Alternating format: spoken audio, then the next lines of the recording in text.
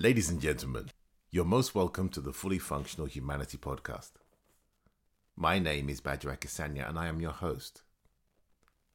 Today, ladies and gentlemen, we'll be speaking about the subject of why do we need to know our purpose. It's a question I'm asked very often when I'm teaching on the subject of purpose. I have the privilege of running a course on this, a very intensive course that runs for 6 or 7 weeks on the subject. The reason I brought that up is the answer to this question came up while I was preparing for such a course. On one particular day, I was preparing for the course, and the next day I was going to speak upon this element of why do we need to know our purpose. Normally, I would lean on some of the more famous answers of why we need to know our purpose, some of which are really, really famous. This particular day, the Holy Spirit caused me to pause, and what he said to me was quite sobering.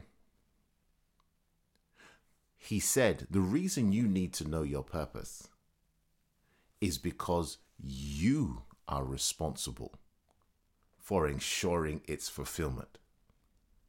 Now, ladies and gentlemen, I don't know whether that hits you like it hit me that day, but all of a sudden I really had to think. And when you think about it, he was right. Because it is my responsibility to take the actions, speak the words, prepare, and do the things that are necessary, that what God has placed within me is passed to the world that I am sent to in the way that he wants it to. Effectively, I'm responsible. Now, let me say this before that element of panic kicks in that says, but I don't know my purpose. Have I been making mistakes up till now? No, you haven't. But let me hopefully help. Our purpose in general, ladies and gentlemen, is clearly stated and advertised. It's advertised in Genesis chapter 1, verse 26, where the Lord says, and let them have dominion. It is also mentioned in the very same way at the end of Genesis 1, verse 28. So what God said is, let us make man in our image, after our likeness, and let them have dominion. In simple terms, the Lord is saying that wherever I send them, they will ultimately see me. So let's make them like us, and let's give them the ability to function like us. And one element of that functionality, ladies and gentlemen, is the ability to make sentient choices where we can intelligently make a decision that, based upon our knowledge of the person who sent us and where we are, we can make decisions that further the cause of the Lord that lives on our inside.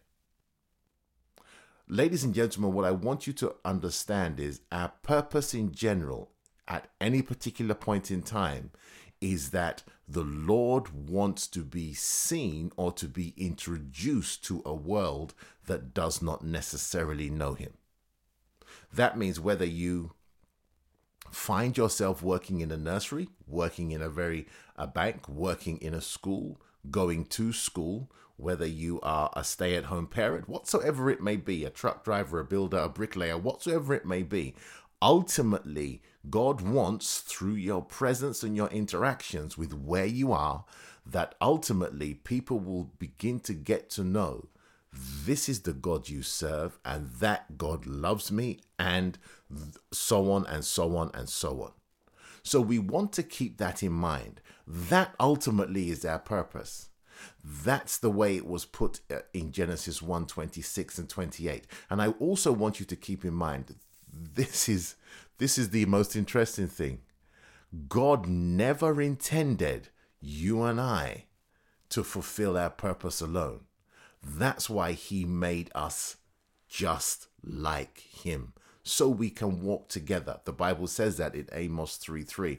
It's a very famous verse, a nice short one. And the Bible says, can two walk together except they be agreed?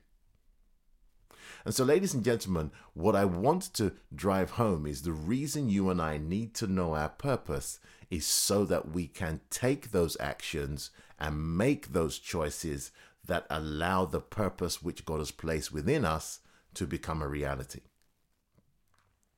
As a reminder, purpose, ladies and gentlemen, is what was in the mind of a creator before the process of design, fabrication, or enablement or empowerment took place. But let's use Jesus as our example. What we notice in the life of Jesus, and I'll go to one particular place where he says it really clearly. When Jesus was speaking in John chapter 10, and he was speaking about what he was about to do about laying down his life, the Bible says the following, that Jesus said, "Nobody takes my life from me, but I lay it down so that I might take it again, because this commandment have I received of my Father." He said, no one took my life from me. That means I have made the decision to do so. The decision to lay his life down was based upon his knowledge of, this is why I am here. There are other examples. When you think about Jesus Christ, there are other examples where he did exactly the same thing. Getting baptized. The baptism of John at that point in time was for people to acknowledge their sin, be baptized, and stand up to have a fresh start. Jesus comes to John the Baptist and they have a very famous interaction. John the Baptist says, "But I need to be baptized by you. Why are you coming to me?" Jesus then says, "Allow it to be so," to use the King James phrase, "to fulfill all righteousness." That means so that we get everything right. What was he focused on? He realized, I'm not here because of me. I am here because of the task God has sent me. That means I have to go through everything that the human beings God has sent me to save will go through. The Bible says he is baptized. Remember, he had no sin to acknowledge, but he went through the process foretelling what he was going to do on the cross of Calvary when he would die, pay the price for our sins, and rise from the dead, with us being justified, having that price paid. He comes out of the water and there is a very famous response from heaven where God says, "This is my beloved Son in whom I'm well pleased," which drives home the point that that is God's ultimate desire when we take those decisions or actions, that this is what our purpose is, or this is why we're here. God wants to endorse it by saying, that's me. Allowing the people that we interact with to get to know and to trust the God that we serve. Ladies and gentlemen, to give you another example, think about an ambassador. An ambassador to another country is tied to the purpose and the plans of the country that sent him. Now, when he is sent, although there will be certain things that will be determined by the country that sends him, that, okay, if one of our citizens needs a car and they are, or let's say one of our citizens on our national day, they have the right to have a holiday even though they are in that country, it's your job to make sure they have the holiday. Now, that is sorted out from the country that sent him. But the act of waking up, the act of getting dressed, the act of showing up, the act of just literally being in that country, functioning in that country, understanding that country, is the responsibility of the ambassador. The combination of the two makes their interaction quite remarkable. So if one of the citizens of that country is threatened, the ambassador can speak on their behalf. And when he speaks on their behalf, he doesn't just speak with his voice, he speaks with the voice and the might and the ability of the country that sent him.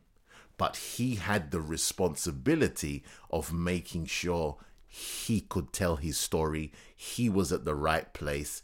He knew the right decorum, so that what the country that sent him, their intentions were not limited. And ladies and gentlemen, we find ourselves in very similar circumstances. So the reason we need to know our purpose is so that we can cooperate with God. And then take the decisions and do what is required for us to be able to function and make an impact in the world that we have been sent to. And so, ladies and gentlemen, why do you need to know your purpose? The reason being is cooperation, so that the responsibilities that are ours, that means the tasks, the actions that we need to take, we can easily identify and then carry them out. That makes our interaction with our world so, the term used that comes to mind is viable. In short terms, makes an impact.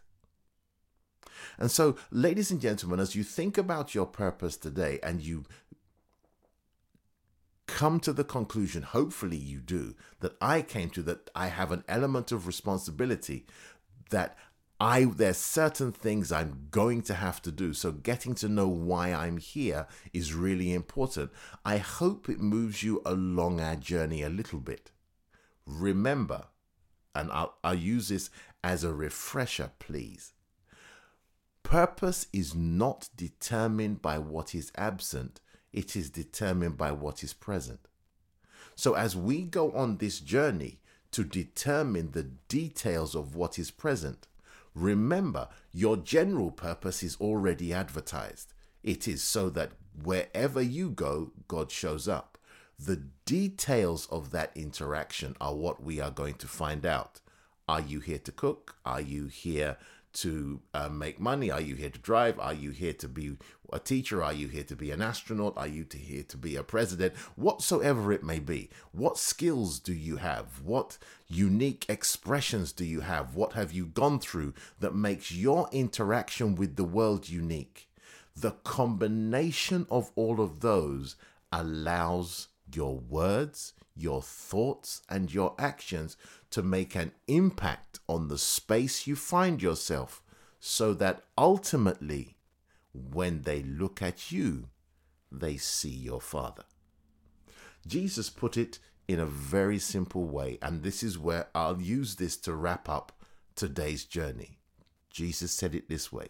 He said, "Let your light so shine before men that they glorify your Father in heaven." So, ladies and gentlemen, wherever you are, whatever you may be doing, whether you're doing a job you love or whether you're doing a job that you currently hate, whether you find yourself in difficult circumstances or easy circumstances, within your reach, ladies and gentlemen, are choices and decisions that will move you one or two steps towards the discovery and the fulfillment of your purpose. That might just be being kind to somebody, being a better teacher, being a better friend, being a better colleague. It might just be something little, or it might be something a lot larger. But what I want you to remember is this: because you are doing it in tandem with the Lord, He will respond to you just like He responded to Jesus. And there will be a miraculous response where God will say, "This is my beloved Son in whom I'm well pleased." And the person that you are being kind to, the person that you are supporting, the person that you are forgiving, the person that you are advising, the person that you are teaching, ultimately will say, "Thank God," simply because you came. Ladies and gentlemen, I really hope you are encouraged. I really hope that as you go through today, your words, your thoughts, and your actions create the tomorrow that God and you are expecting, and that your world changes in accordance with that. Have the most wonderful day. I really hope you enjoyed it. I hope today was a blessing to you. Kindly let your friends know if you did enjoy it. Kindly subscribe if you haven't subscribed already. And ladies and gentlemen, I really wish you the best. Have the best day you can.